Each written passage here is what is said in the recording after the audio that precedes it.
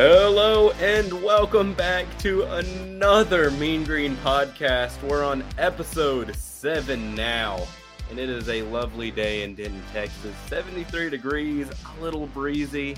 I'm feeling good. As always, my co-host Milo is with me. How are you today, my friend? I'm doing great. Like I always say, it's my favorite time of the week. Another Mean Green podcast recording time. It is a grand time when AMGP records, and we've kind of gotten consistent with recording on Wednesdays because I'm not going to lie to you, those first 3 episodes we were recording like whatever day, but Wednesdays have kind of established themselves as the another Mean Green podcast day. Yeah. There you go. But I don't know what you've been up to this week, man. Work. I've been very busy with work. And I don't want to bore you with it, but it's been a lot. That's just client-facing work that I'm having to do. But I'm glad to finally be able to step away from it for a little bit. There you go. Do some pastime things. Escapism, the podcast. Escapism. There you go. I mean, another Mean Green podcast is truly my escape from reality. There you go. But the reality is that we are always correct, I think. If we're really looking at things. But yeah, my week has been okay. Also very busy. Had a basketball last night, the press conference before that. We'll get into basketball later. That was heck of a game, really. Overtime victory for the Mean Green, but we'll get to that later in the episode. I sound a little tired. It's because I am. Overtime games are never fun to report, in my opinion. You know, I think for the fans, it's probably more exciting, and bro, the pit was rocking. But gee, I'm just exhausted today, man. Yeah, I bet. I mean, that was a lot. Again, we're not going to get into it yet. No, not getting into it yet. Not yet. But yeah, kind of edging our way towards that, you know. Yeah, pause on that. Yeah. But you know, man, I was thinking recently. So I was going through my my photo roll recently. So I went back to May, and I went a little too far back into May, and I saw pictures of my trip to Ruston for the softball tournament. And I don't know if you remember me going to Ruston or to Louisiana I think I do. in May. Do you remember that? Yeah. So I spent so the semester ended. I took a final for, I think, poli-sci at 4 p.m., right? I finished at like 5:50, and then I drive to Ruston, right? Yeah. And on the way there, I don't know if people who are listening have ever driven to Ruston or Louisiana in general. East Texas is the least lit place in the history of the world. It's pretty bad. Yeah. 0 lamps. So once you get past Paris, it's pretty much just trees and God. And as I'm driving down the road, the rain starts. It's pouring. I can't barely see 2 feet in front of me. It's pretty bad. It's not looking great for me. I'm thinking 40 times that I'm going to crash. And in Shreveport, when I finally got to Society, this guy spun out in front of me, ran into a divider. I'd sit there for 30 minutes. It's 11 p.m. at this point. I pull into Ruston, and I thought I booked for the Sleep Inn. So there's two hotels in Ruston. Well, 3 really, but 2 that were in my price range at that time. The Sleep Inn and the Days Inn. I thought I was going to the Sleep Inn. I was going to the Days Inn. And there's a big difference between Sleep and Days Inn. Really? So, yeah, Days Inn's a little sketch. So I went to Days Inn. The Sleep Inn guy reminded me of Walter White. I'm not going to, he looked exactly like him. He legit, he had bald head, had a button up that was tucked in, khakis, and glasses. Did he also sell meth? Or did he cook meth? No, somebody cooked here. No, I don't think he did. But I asked him, I'm like, oh, I got a reservation for Smith. And he's looking through his his little computer thing. He's like, I don't have a reservation for Smith. And I'm like, oh, let me check my reservations. I don't, oh, it's the Days Inn. And he was really nice about it, gave me directions to how to get to the Days Inn. I'm like, all right, man, appreciate it. Go to the Days Inn. The other guy at the Days Inn was less nice. He was like, here's your key card, night. That's pretty much it. Yeah, I mean, that's probably how he has to be with everybody. Well, yeah, it's not that I don't understand it. Yeah. Yeah. But I sleep fine. It's all right, But that whole weekend, it was hotter than balls out there. It was just like the food around there. The food situation is not great. I don't know. I don't think that there's anything great in Ruston, Louisiana. You got a garbage university. You got a garbage university's football program, which is very bottom feeder. You got a very garbage lodging, sleep in, days in. Not very good. And then on top of that, the one cherry on top, garbage weather. I mean, you have to drive through like a hurricane. Oh, dude, I felt like I was driving through a monsoon.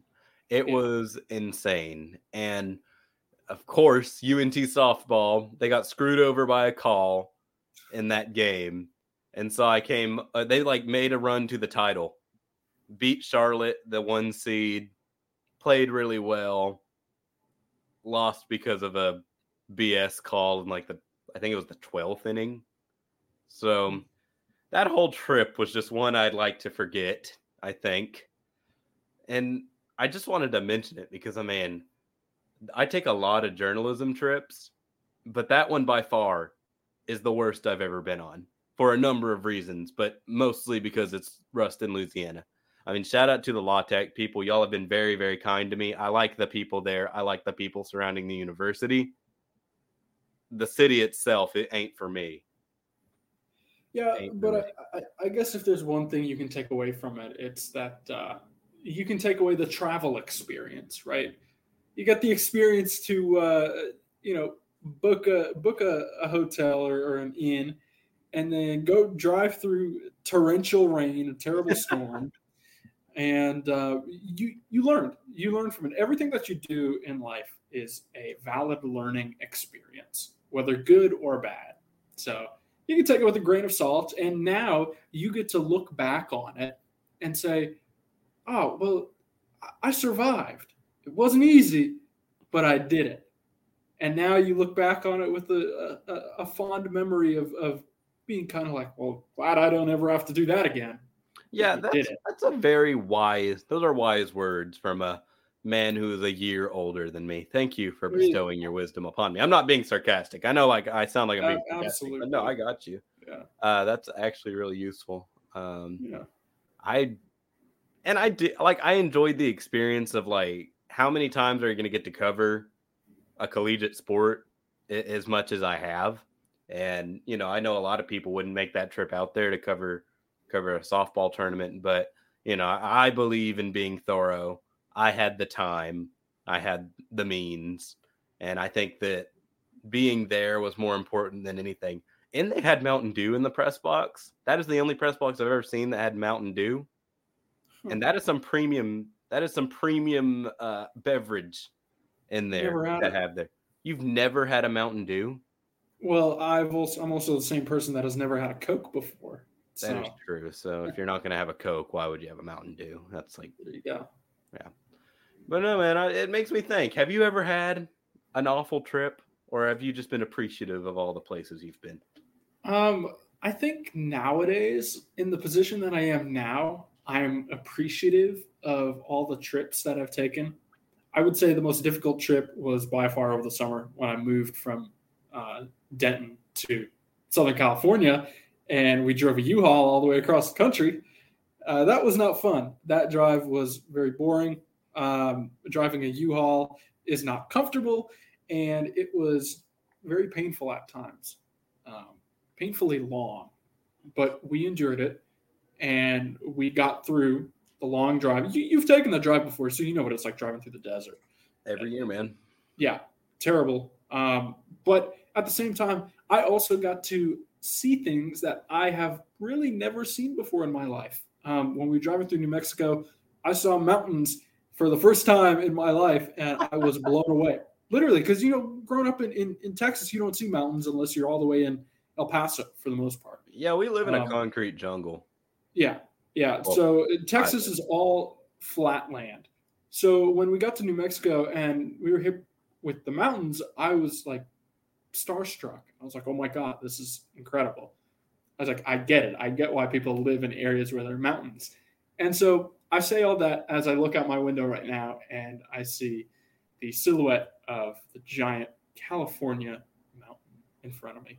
So anyways, I say all of that as well because it was an experience taking that long, treacherous drive. Although it was painful, I did learn a lot. It was a great learning experience, and I'm very appreciative of it. Well, I mean, that's very profound of you. And yeah, that drive ain't fun, but I think the fruit of the drive was the mountains that you now live next to. To give you even more perspective, I just looked out my window and all I see is a graveyard and some streets. That is I'm sorry to dunk on you, but if I look out my office window, it's my deck. Yeah. Well, that's why California cost of living is so expensive. So you can step outside and see the mountains. There you go. And yeah, I think this is I wanted to start the episode with that conversation because I think traveling is such an interesting thing, and a lot of people either have a great story or like a horror story about traveling. I have many horror stories, but I also have really good trips as well. Like when I went to Boston last month, bro, I've never seen so many trees in my life. And oh yeah, they've done a good job at and those were like real autumn trees. They actually had fall there, which was insane. And when I was there, Casey was like, you see how everything is like drivable here? Like you can drive to the next city and it won't take you 4 years.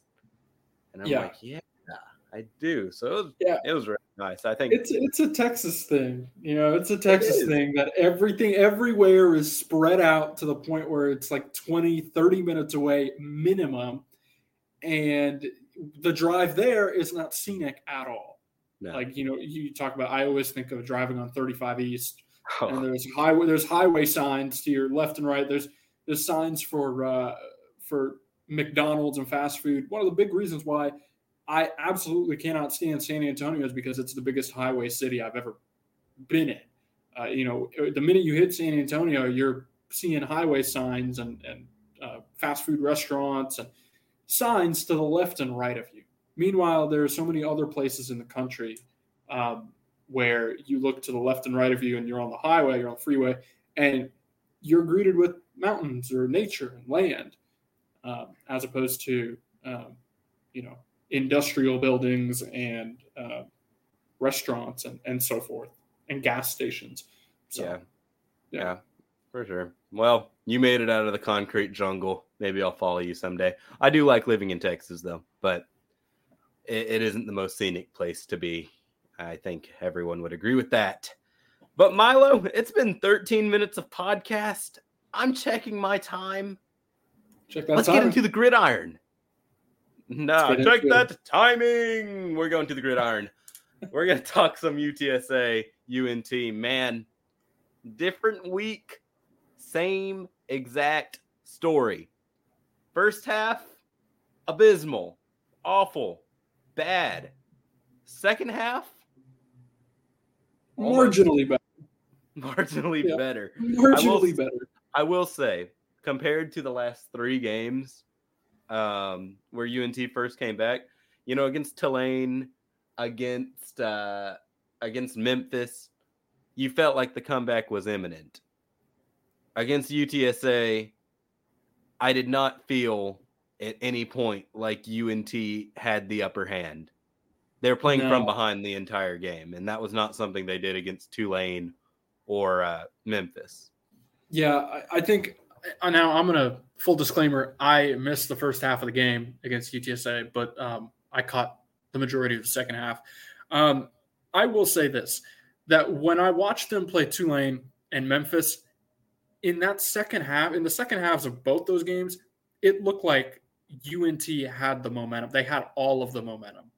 In the second half of UTSA versus UNT, it looked like UTSA still had their momentum. They still had everything going. And UNT was just, playing catch up. Like you said, they're playing catch up the whole game.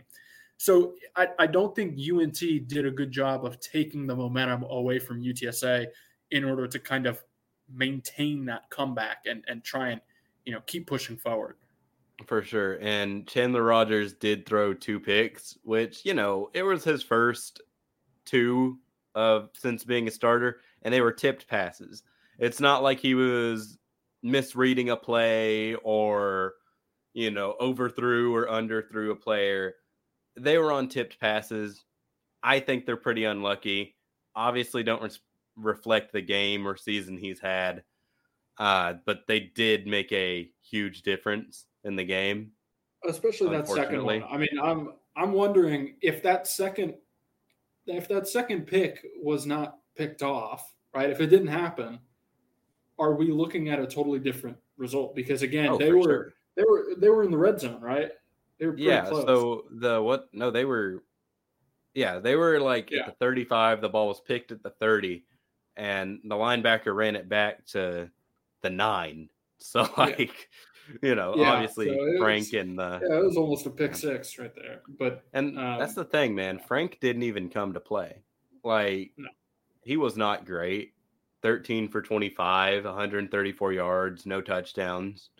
Didn't turn over the ball, but it was all rushing game once again against UNT's defense, and we've mentioned it every week so far. It's going to be a problem. There's nothing they can do about it at this point. All they can do is try to score more than the other team, but they're not doing that. I mean, it sounds so stupid. When you say yes, for UNT to win, they must score more than the other team. That's not analysis, but it's true. That's the only way they're going to win, because they're not going to out defense anyone they play. Yeah, no, I don't think so. And I think it's also reflective in the past 3 games we've seen from them, right? They dig themselves in a hole and they're playing comeback the whole game. So they're trying to score more. They're trying to literally outplay their opponent offensively, and it's not working. It doesn't work, especially when you don't get off to the right start. Yeah, and they had quite the mountain to climb. Less of a mountain than the previous 2 weeks, but 27-13 at the half. I mean, that's still 2 scores. Really great defensive third quarter for UNT. Really a great defensive second half for UNT. They just couldn't force a turnover that they needed to maybe get that extra possession rather that they needed. Scored 16 points in the fourth quarter. Turned out to be for moot, to be honest. But the reason I say that this comeback felt like a little more far-fetched than the other ones, because it was still a 1-possession game. But the final score, 37-29 UTSA, even if North Texas gets the ball back and scores, still going to need a 2-point conversion. Yeah, I think so. But I think UNT, they're pretty damn close to coming back in this game. But they were. I think we've said the same thing for the past, month now almost, right? 2-3 weeks. They keep playing catch up, and I know UNT fans we're looking for a different outcome, and It must have been disappointing for them to not get that outcome too. Yeah, for sure. And Chandler had a pretty stellar game if you look back at it. 20 for 38, 272 yards, 2 touchdowns. It's those 2 interceptions that got him, and honestly, you can blame the offensive line again. Without Fabechi Wee-Woo for a second straight week. I know you love that name. For a second straight week, the guy was running for his damn life. He had about 3 seconds, maybe 2, to drop back and make his reads. Sacked 3 times. The interceptions were a result of pressure. Just not a good week for the offensive line. Rogers was really, really struggling there to just find time to make the plays. If you give him time, he will always make the play. But Chandler, when you have that much time, you can't do much. Yeah. I think it's just tough to watch. It's tough to watch because it's a guy that, like, week in and week out, we're recording these podcasts and we're saying he's really talented, but you're not giving him the time to showcase what he can do. You're forcing him to scramble every play, pretty much. Yep. So, and yes, he is very great on his legs. Super great on his legs. Great athlete. One of the fastest guys. But he shouldn't have to do that all the time. Yeah, one of the fastest guys on the team in the open field. But Morris told me yesterday he's not a run guy. Like, he's athletic, and if he wanted to, he could run all day long in an offense. But he's not that kind of guy. He's a sit in the pocket, look for his guys, make the reads, and make the throw type quarterback. He's not a runner. Yeah, I think that's pretty interesting because I actually didn't know that. I thought he was more so like a dual threat, and didn't mind doing that. But like, well, that's the thing, Milo. He's definitely a dual threat. He just chooses not to run. So essentially, what you're saying is all these crazy rushes that we've seen from him are not by choice. Well, no, some of them are, but like. Well, obviously some of them are, but like, think about that read option versus Navy, where he kept it. Okay, yeah, that was middle. He has the capability that if he wanted to, he could rush for like 80 to 100 yards a game. Yeah, I get the guy just chooses to be a more of a traditional quarterback, and man, he did some Houdini acts to get out of some of those sacks against UTSA. That duck and dive move that he does in the pocket, I don't know how anyone ever tackles him. I mean, they really, to bring Chandler down, like, you cannot bring Chandler down as a single rusher. You have to be like, you got to have yourself and a couple of your friends on defense to bring him down, because the guy just will not go down ever. Yeah, it's fun and painful watching him play, I guess. Yep. Got Blair Conwright and Trey Cleveland on the touchdown passes, both in the fourth quarter. Too little, too late there for UNT. Yeah. Just not enough time. Once again, sums up the past month of UNT football, though. Pretty much. Such an unlucky 3-6. Yeah. And, the very rational blog is calling for Morris. So what do they know? They don't know ball. They're calling for him to do what? They're saying worst hire since Dodge. When I was looking over there, it's like, dude ain't even close to Todd. Are you kidding me? I'm sorry, but this is a team that was expected to be trash this year. Okay, it was a given that they were expected to be trash.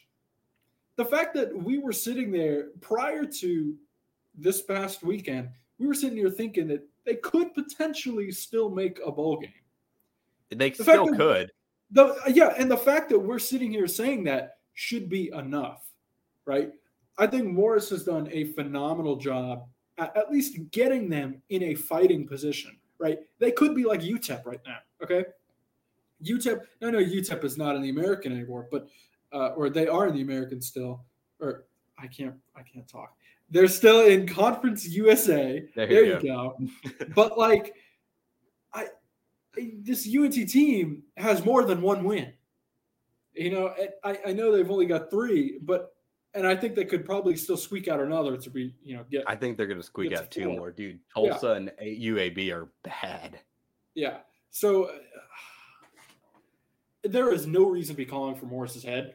I think this team needs work defensively. Everybody knows that. But I think who you really need to be calling for is the defensive coordinator.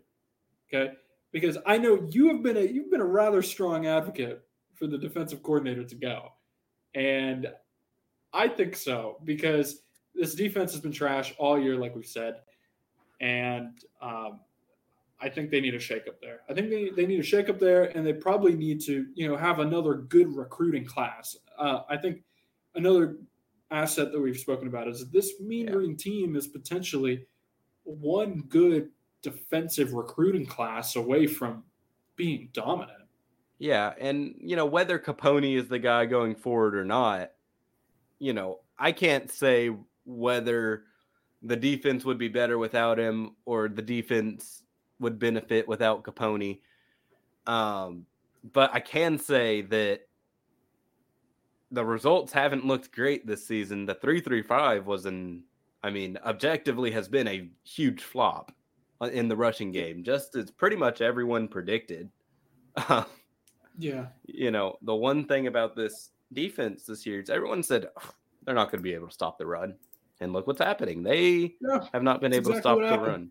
It's exactly what happened. They did not have the personnel for that. And they got athletes on defense. Don't get me wrong. They got talent on defense. They're just running the wrong damn scheme. And, it's such a glaring issue that I'm sure is frustrating for the entire coaching staff that you've already introduced the system. You're not going to change the system at this point in the year. So now you're stuck with it. And every team in the damn country knows exactly how to beat you. Exactly how. Yeah. Just run it down your throat. Yeah. So that's kind of sad. And we've seen them do that. We've seen every team take advantage of UNT's, weak rushing defense. So I don't know. I think something's got to change on the defensive end, but there is plenty of optimism to have if you're a Mean Green fan. I think this is a team that going forward next year, I would expect them a bowl game should be given for them next year. If they fix up their defensive woes, I think a bowl game for them next year is definitely in the books for them. For sure. And, if they have a semi-decent, not even good, if they have a defense that can hold teams to under 30 every game, they might make a run at the damn thing. Yeah. Next season, which, obviously how cruel is that next season will probably be the better year for UNT and I'll be long gone. So yeah, that's how unfortunate. It is. I imagine a lot of those 2020 grads probably felt like absolute when UNT won the Purdue game in 2021. Oh man, yeah, that was rough. Imagine the FOMO. But that wasn't my freshman year. That was my sophomore year. Yeah, I think I was going to say that was the year we met. Yeah, that was the year we met. Yeah, wow, what a good story. That was amazing. But that's a story for a different time. Exactly. We keep teasing basketball, but we're not going to talk basketball for a little bit. We still got a whole game preview to cover. All right. Speaking of game preview, thank you for the segue. There you SMU, the final Safeway Bowl for the foreseeable future. Go read on Mean Green 24/7. I wrote a really good story about it. IMO. But let's talk about the Safeway Bowl. Not looking great for UNT, but I have some good news for you, Milo. Hit me. Preston Stone might not be ready to go, which, let me give you a disclaimer, not good news for the athlete. Obviously, concussion protocol is no joke. I hope that Stone makes a full recovery. Real talented kid.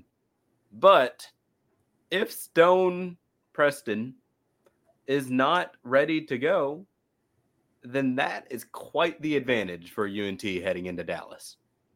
Yeah, I think that's a big advantage, but I don't think it changes very much. I mean, it changes. It changes a lot for SMU, but we have seen UNT's defense get cooked by regardless of whoever's at QB. So I think. Well, okay. The last time they played a backup QB was Temple against Temple. That's right. Yeah. So and they won that game. They did. So, but Temple is not. Temple SMU blows. is not Temple. Like I'm just Temple use blows. your terminology here. Temple blows. Yeah. So I think it might change a little bit in a sense where SMU will score we'll score 4 touchdowns as opposed to 5, but You gotta pump those numbers up, brother. Those are rookie numbers. Yeah, they're averaging 40 a game. Oh my God, yeah. So that's not going to be fun for UNT. No, but Kevin Jennings ain't no slouch. He is a standout from South Oak Cliff. Won a state title with the Golden Bears. He's a winner. He was rated a 3-star recruit by us, 24/7 Sports. And, he's going to be a guy that will probably be their starter in the future someday. And this will be kind of his first opportunity to get some playing time in a full game. It'll be his coming out party against the Mean Green. Yeah, it will be his big opportunity to show what he can do before maybe being a starter in the future. So I'm expecting Kevin Jennings not to be a slouch. I mean, he was very good in high school. I mean, I don't know if you saw any of those South Oak Cliff games, but he was a dog. No, I didn't see any, but I'll take your word for it. Yeah, he was Mr. Reed, professional scouter. Yeah, no, I don't. They don't let me do star ratings. They don't let me recruit. But you're the ratings adjuster. You're like the Madden ratings adjuster. I'm Odell Beckham Jr. Yeah, exactly.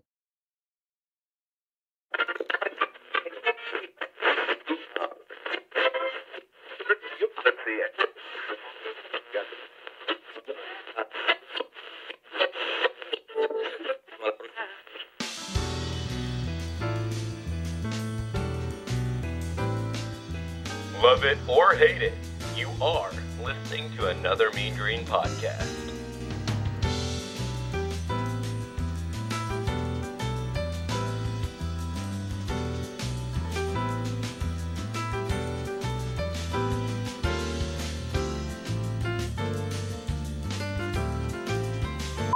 But no, Stone being out, possibly a big deal. And man, it's a shame Chandler Rogers is so good at football, because what a name matchup it could have been for this week. Preston Stone versus Stone Earl. Oh, yeah. Yep. That would have been fun. The Battle of the Stones. Yeah. Going back to the Stone Age.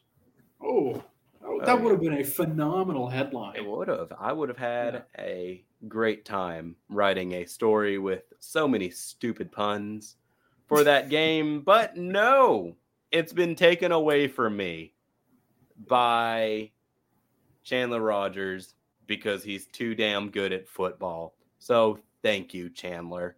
You ruined my cool title. Hey, he's half the battle. Stone's also out. So there you go. So what could we do for the Chandler versus Kevin? You can't do anything with that. That's very enticing. Rogers versus Jennings. I don't know. Yeah. There's no clever way to put a spin on that. But SMU's defense, they put a clever spin on the football. They are quite the team this year.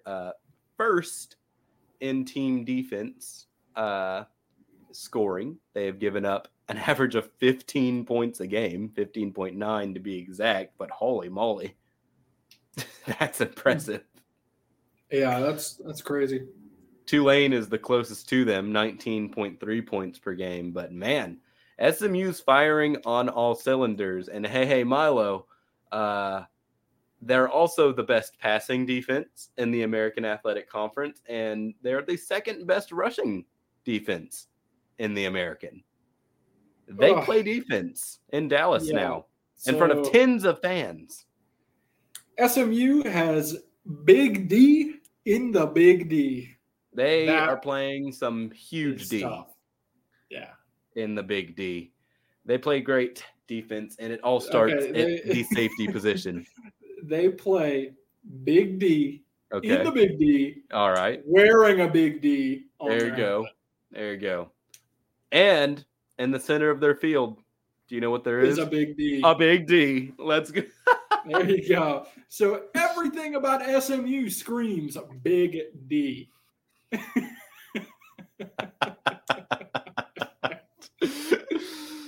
Hey, man, they don't call them the Mustangs for nothing. Safeties.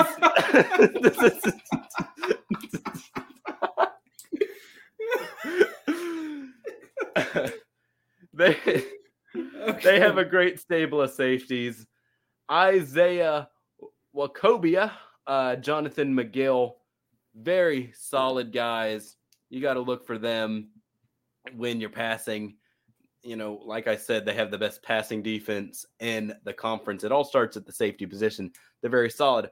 But wait, your quarterback ain't safe either. It's not like they're going to let him throw and that's all they're going to do.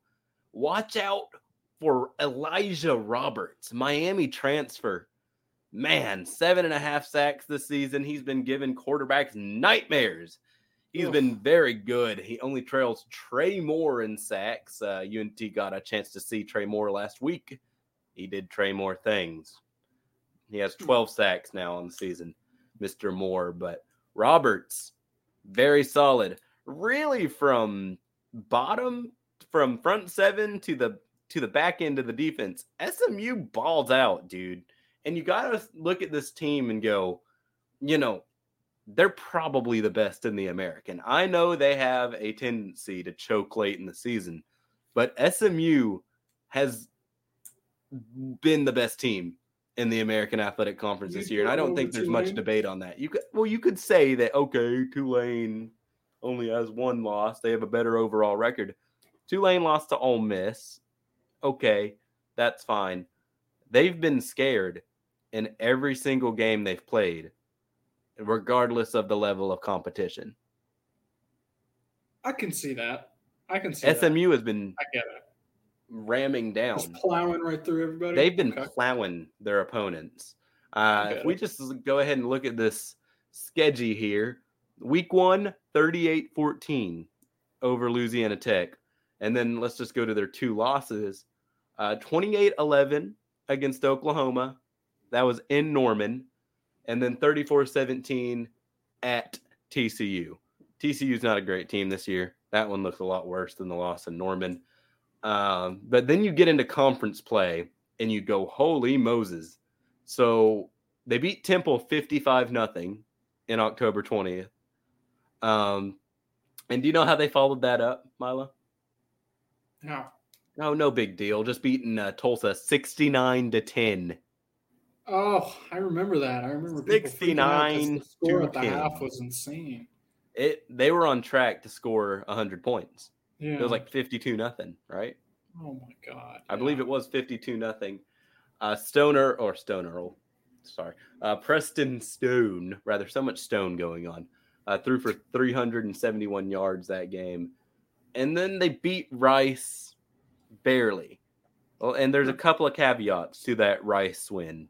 So, Preston Stone left, concussion protocol. JT Daniels also got injured. So, could that game have gone a little bit differently for either team? Probably. Yeah. I think this, you mentioned SMU dominating through conference play. I don't think SMU should have been in the American this season at all. They couldn't get out. Yeah, from the jump, it always seemed like they were. I mean, it's not that it seemed like it is that they were the leftover. They were the leftovers in a sense where all the other good teams left the American. They were the only ones there that stayed. And this is no discount to, no mean to discredit Tulane at all, but SMU, UCF, Houston, all those schools Cincinnati, all the schools that left the American, they didn't really belong. It seemed like they were ready to graduate and move on from the American, and they did. And SMU also was one of those that, it seemed like they were ready to move on. And the fact they got left behind for one more year, I think we all could smell this coming. For sure. CUSA 2.0 coming in, SMU is going to have a field day just running over everybody. And you really think those rich SMU boosters would have let them stay in the American for one more year? No. Sure. I mean, absolutely not. I think it's a school where, their rich boosters are going to, boost them up into their next conference, which is the ACC. And that's a story for a whole different time. Well, I mean, we don't know what's going to happen with them there. They raised $100 million because SMU is foregoing 9 years of television profit. That was insane. So I don't know. It might be worth it for them being in the Atlantic, but they're gonna have a rough couple of years. I will say that they're gonna have a rough couple first years there, but so they can enjoy their American dominance while they still have it. I'm sure years from now, when they're playing like trash in the ACC, they'll look back and be like, "Oh well, we won the American this year. We were the American champs," and that'll be their last championship for a while. For sure, I'll say that much. I think so as well. It's going to be a huge adjustment for the Mustangs. And it's kind of ironic. They're not proud to be American. You heard it here first. Yeah, for a team that's red, white, and blue, not very American, not very patriotic. Yep. Not very patriotic at all. Let's go to Vegas. The money line. SMU by 17. Generous or about? Come on. That's all you got? That's all you got? Come on. I mean, SMU by 25. My God. 20, 25 around there. Can we say that? I'll give you my score prediction in a second, but let's first get that over under 67.5. Interesting. All right. What's your score prediction, Milo? 43-17. Holy moly. 26 points. Yeah. Oh my God. I think we're looking at a more around 40 or 40 something points for SMU, and I think UNT's getting less than 20. I mean, this is a stellar SMU defense, and I could be generous and say that SMU might score a tad bit under 40. I mean, we could be looking at anywhere from 35 to 40, of course. But I will stand by my prediction. I'll go SMU 43 and UNT 17. I think UNT's offense has something to say. They're not winning this game. We've been saying it for 3 straight weeks. There's no way they win this game. I don't think they will. I'm going to go 48-24. Good Lord, 48? You're dogging on me for having them put up 40, and you go 48. So I think so. 6 touchdowns, 2 field goals would be generous. Okay. Yeah. Okay. Yeah, that's fair. But either way, we've both got SMU putting up over 40.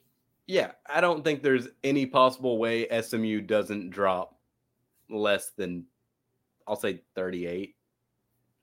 Yeah. Could be 30. I think they're going to get torched by a QB wanting to prove something. I think so as well. I think that's going to happen. And you know what? I wouldn't be surprised. Here's my bold claim. No knock on Preston Stone, but I think that this SMU team is going to play better offensively with their backup QB with Jennings coming in. For his first game, I think he's going to put on a show. I think he'll put on a show. And this – now, I'm not saying – again, I'm not saying that this SMU team going forward is going to be better with this guy at the moment. I'm just saying for this game this week on Friday, this game on Friday, because the game is on Friday, this game in particular, because it is his first game, I think he's going to ball out, and this SMU team is going to put up better offensive numbers. So he has played before, but this is his first start. Okay. Yeah. So still, my point stands. I think he's going to ball out, and I think UNT is going to fall victim to a QB wanting something to prove. Yeah, I think that's a fair assumption. We should note that Preston Stone is a game time decision. We will see. Okay. But either way, I don't care if I'm taking quarterback for SMU. I think they beat UNT. The defense of UNT just does not have anything for them, I don't think. You think you could get a couple snaps in? I think I could complete a pass or two. I think so. It's UNT's defense. I'd just beeline it up the middle. Yeah. With a big D on your helmet. With a big D on my helmet. Yes, sir. You running across the big D. I would run across the big D with a big D on my helmet in the big D. Correct. There you go. All right. You've been waiting for it all episode. It's time to talk some UNT men's basketball. What an elating victory for Ross Hodges' first of his Division I head coaching career. Man, Milo, it was elating. 83-77 in overtime. What a show Aaron Scott put on. 26 points, career high. 4 3-pointers, career high. The 2 free throws to bring it to overtime. What are your thoughts on last night? So before I get into UNT's performance, I just want to say Northern Iowa, I'm sorry. I wasn't familiar with your game. Because me being the casual that I am, I didn't know about Northern Iowa, okay? So I didn't, I thought they were bums. I'm not going to lie. And I don't know if you saw, I did reply to someone on UNT Twitter talking about the attendance, and I was like, it's because we're playing bums. I wouldn't show up either. So I'm sorry, I wasn't familiar with your game. I didn't realize that these guys had a ton of success in the March Madness level.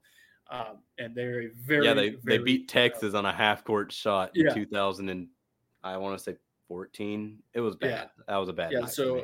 So I bet. I was not familiar with it, but so I did my background research, and I can say that that's a pretty big first win for Ross Hodge and the Mean Green heading to start off the season. I think the team looked pretty good. I think the team definitely played good under Hodge. Maybe it's just me, but they looked a little bit quicker than they did under McCaslin. I think so as well. Yeah, so I think so as well.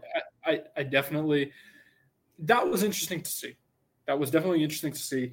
And it's funny, again, as I'm sitting there, I was catching the game. I caught little bits of the first half, and then when the second half hit, I was able to fully watch that. But in the first half, I kept seeing, I was like, damn, they're still losing it. These guys are still down. This game is still close. When are they going to run away with it? These guys are bums. And so, it came right down to the wire, and reasonably so. This was a challenge for North Texas, and they handled it. Yeah, I think. Go ahead. Yeah, so just kind of adding on to what you said about, oh wow, the UNI is still in it. I mean, it was 38-36 UNT at halftime. Really shouldn't have been. They just were not playing the best defense. They were bringing out physical. Every hustle stat went to UNI in the first half. It was really this shooting that saved North Texas. They shot at a very high rate in the first half. You kind of mentioned it there that they were scoring a little bit quicker than they did under McCaslin. It looks like that offense is a little quicker, and I think that is because the players are a little quicker. You look at the makeup of the roster this year, and you look at the makeup of it last year. Tyler Perry, not a very quick player. Kai Huntsberry, not a very quick player. You bring in guys like John Buggs, Jason Edwards, Reuben Jones, we know, quick slashing type player. You bring in those guys, they're going to play a little bit quicker because those guys are just faster in the way they play. CJ Norland, pretty quick guy. And, that's increased the pace of the offense. And if you ask me, that's a good thing for fans. That's absolutely. I mean, fans go to the games. They want to see some exciting basketball. They don't want to see a snooze fest. Yeah. And I understand that this Mean Green team won championships based on, having one of the slowest offenses in the nation. But fans want to see some high-octane ball. And I think, like you said, they did a good job of bringing in some guys that provide that. You mentioned Reuben. I know Reuben Jones has been with the Mean Green for a long time. Watching him last night was very interesting because the player that he is now is most definitely not the player that he was his freshman year. I remember watching him his freshman year, and I also did it. I did a couple broadcast stories on him, and I remember writing about him too. He always had the potential to be good, and I think watching him last night, he looked good. He looked good, and it kind of reaffirmed that his progression has been good. It's been good to watch, and you can definitely tell that he's become a leader on this team. Him and Aaron Scott. Yeah, for sure. I was about to say that A. Scott and Ruben are me. I mean, those are the clear leaders of this ball team.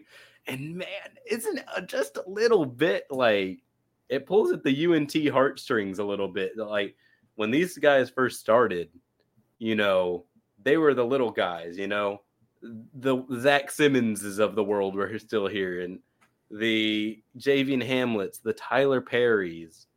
Yeah, I remember Ruben. He coming off the bench in March Madness.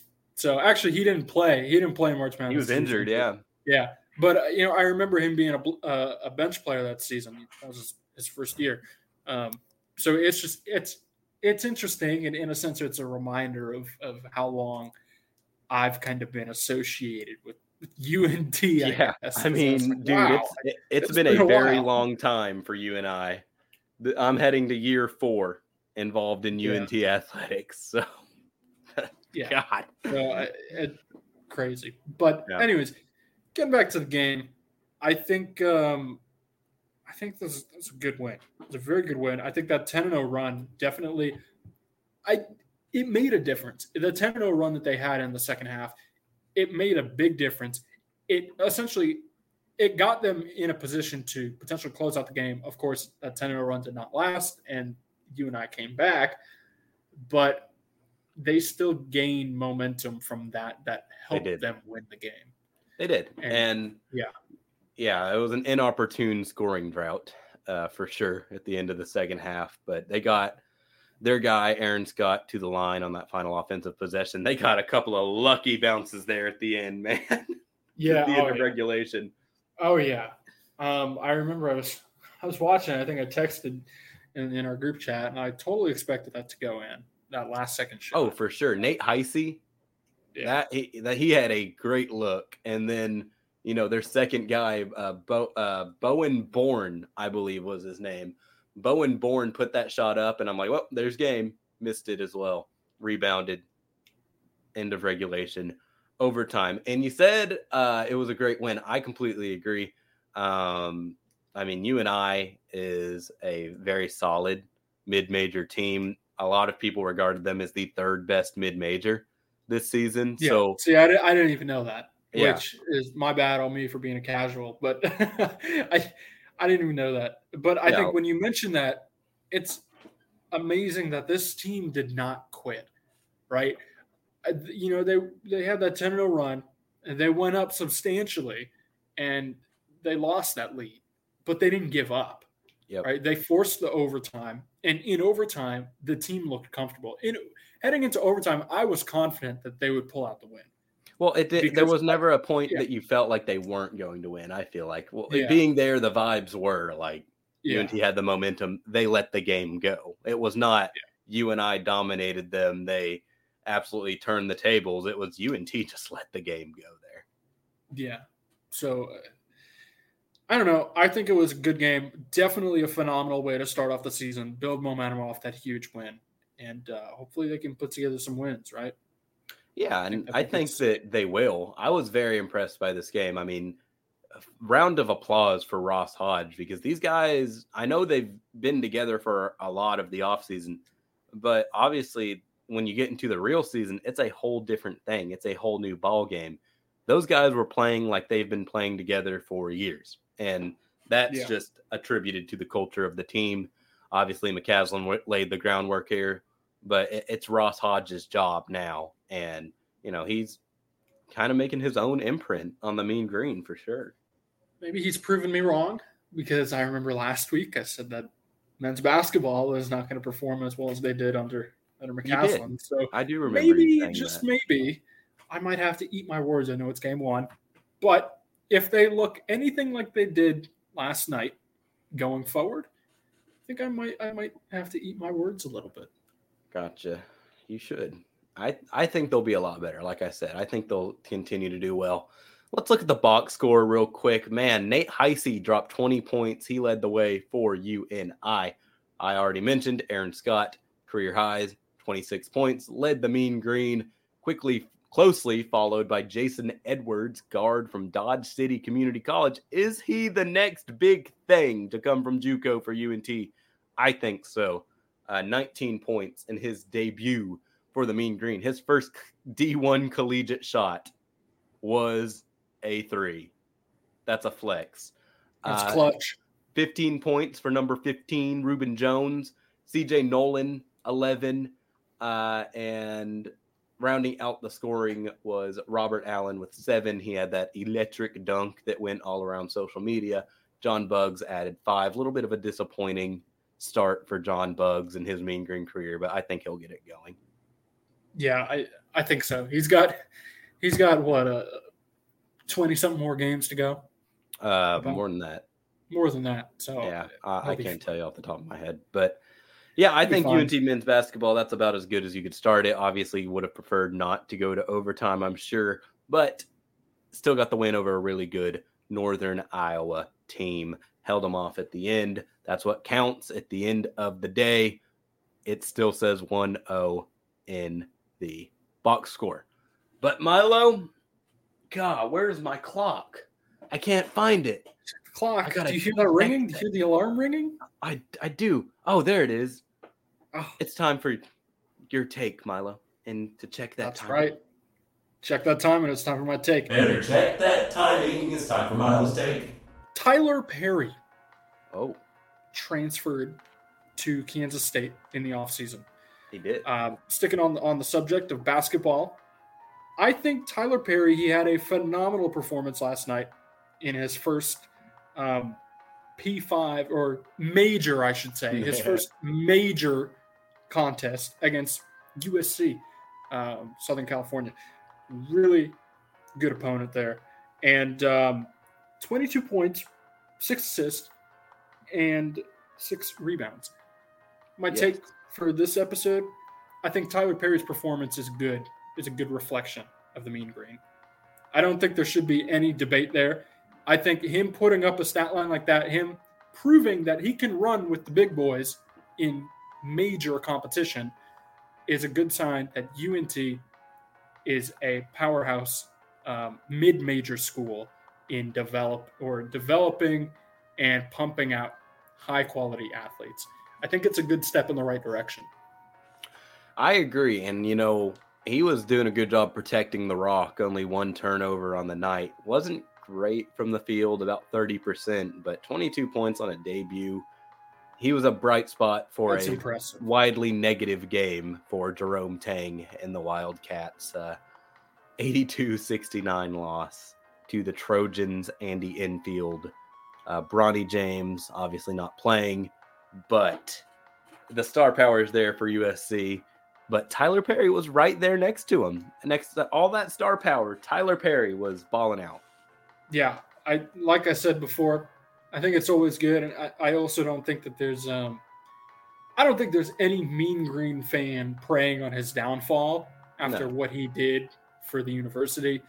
But yeah, like I've said, I think it's a good sign for UNT, and even though he transferred, it still shows that, hey, this guy came from this school, and this school was pretty dominant with him and even before he got to the university. So I think it's a bright spot, and I think North Texas should continue to pump out athletes of his caliber. Sure. Yeah, and I think they will under Hodge. Yeah, I think so. I think that doing that also helps bring a little bit more attention, a little bit more media attention too, because I'm sure on that broadcast last night, they're mentioning Tyler Perry, transfer from North Texas. They won the NIT last year. He hit a clutch shot over Jelly Walker to win it. So it definitely brings good attention to the university. Even though he transferred, he's no longer with the program anymore. Some might view that as a negative thing. For me personally, I think it's a positive thing. You should be happy. Be happy that he was there and left an impact on the school. Yeah, and I completely agree with you, Milo. I mean, Tyler Perry's impact on the school cannot be underrated. I think he had more of an impact than Javian Hamlet, and I know that is a very unpopular opinion because Javian Hamlet was the leader in that March Madness run. But Tyler Perry, man, everything the UNT asked of him and what they needed him to do, he was able to do it and do it well. He was a great shooter. He was a great guy in the community. You could tell it tore him apart to leave, but it was a business decision. You know, basketball players are businessmen at the end of the day. And it was just a better business idea for Tyler Perry after doing everything he could at UNT to go to K-State. And I think that deserves a lot of respect from fans. He certainly gets a lot of respect from me as a journalist. Always was a very good interview. Very nice kid to talk to. Yeah, I'm really impressed that he is able to do the same stuff that he did at North Texas and translate it to the major level. I know it's just been one game, but this shows that he's capable of doing it. He can get there. It's good to see. It's good to see because I think we've seen this happen so many times with North Texas. They have a lot of good athletes that come in, whether it be football, basketball. They have good athletes, but they stay with North Texas and they don't progress. They don't grow. And it hinders their chances of potentially going pro and having a career after college. And so to see someone like Perry take the initiative, transfer, and then continue his dominance at the major level, it's good stuff. It is. And I'm going to be looking forward to seeing him play for Jerome Tang in Kansas State all year. They didn't start on the right note, but I believe that they'll figure it out this season. It's really early in the season to be making predictions. And I think judging anything off a first game is not the correct thing to do. But thank you for your take, Milo. We agree again. You need to have an insane take next week that will make me argue with you again. Yeah, I wanted to throw a softball your way this week. So. Well, I hit it out of the park. So yeah, thank you for the softball. Yeah. Cornball of the week time, Milo. I'll go first today. I think we all know where this is going. Yeah. Alex Grinch fired at USC. Good. Adios, cornball. What a cornball. You ruined Caleb Williams' final college demise of year. Caleb Williams' collegiate career. Caleb Williams' college career is dead, and Alex Grinch is standing there with a shovel. It's his fault. It is. Grinch. The Grinch stole freaking Caleb Williams' career. The Grinch that stole Williams' playoff win. His playoff appearance, not even a win. Not even appearance. Didn't even Caleb Williams, unless he plays a bowl this season, which I highly doubt. If they make a bowl, he'll play in it. Maybe he will. Maybe I'm wrong. I doubt it. They are in a bowl, but will he play it? Yeah, I don't know. I don't know. I think at that point he's probably sitting out. Yeah, you're cooked, Alex Grinch. You were fired a year too late. You are the epitome of wasting good talent because you couldn't get a team with the best player in college football. You couldn't just allow less than 30 points. If USC's defense is even marginally better than they are this season, USC's probably going playoff.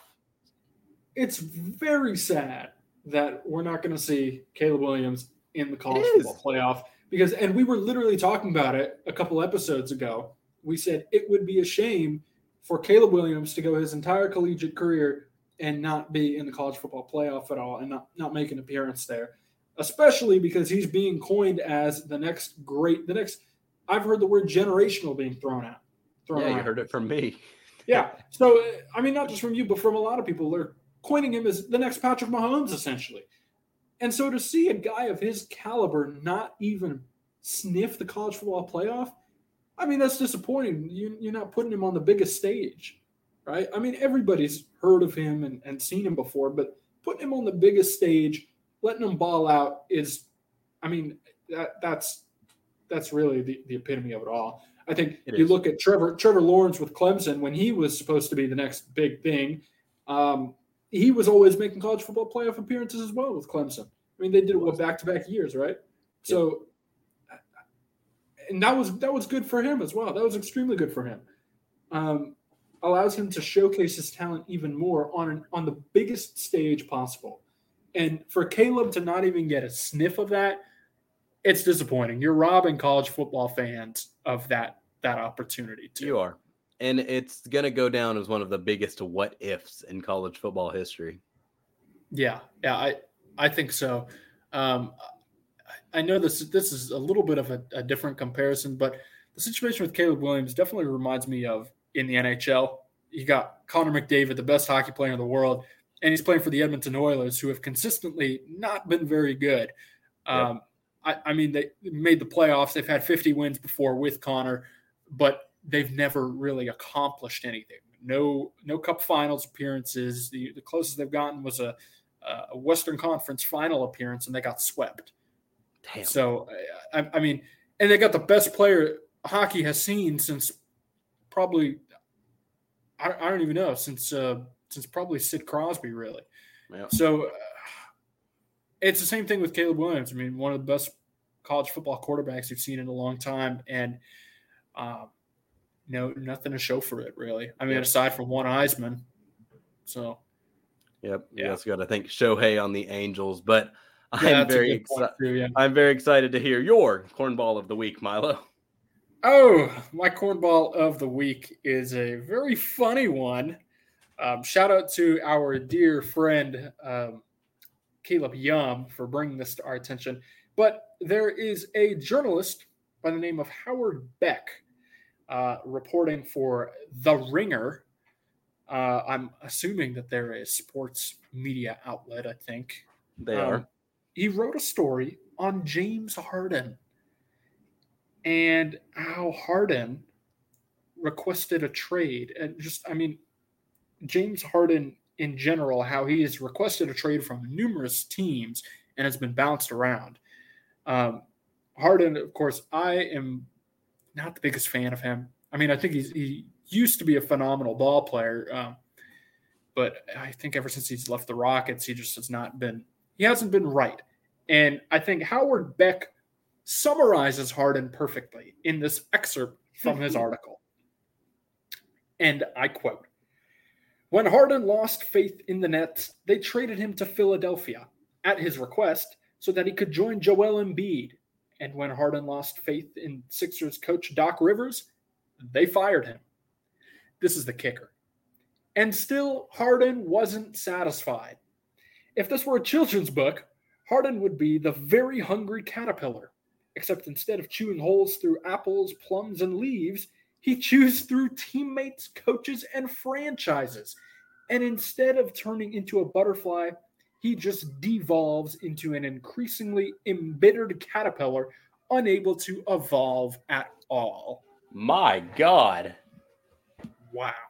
Good Lord. Yeah, good Lord is exactly the way to describe it, because there was Caleb sent us a quote tweet of this excerpt from someone by the name of Josh Eberly, and he said the exact same thing. His quote tweet was just, "Good Lord."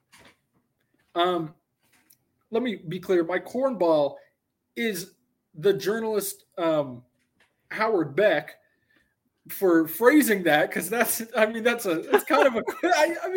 cornball way to describe it, but I agree with the cornballiness. Whoa, a positive cornball of the week. It's a positive cornball of the week, because I'm not a fan of James Harden.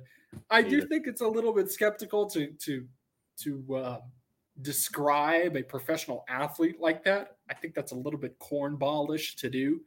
But mad props for being creative and coming up with that. Harden would be the very hungry caterpillar. I mean, that's hell of a way to describe it.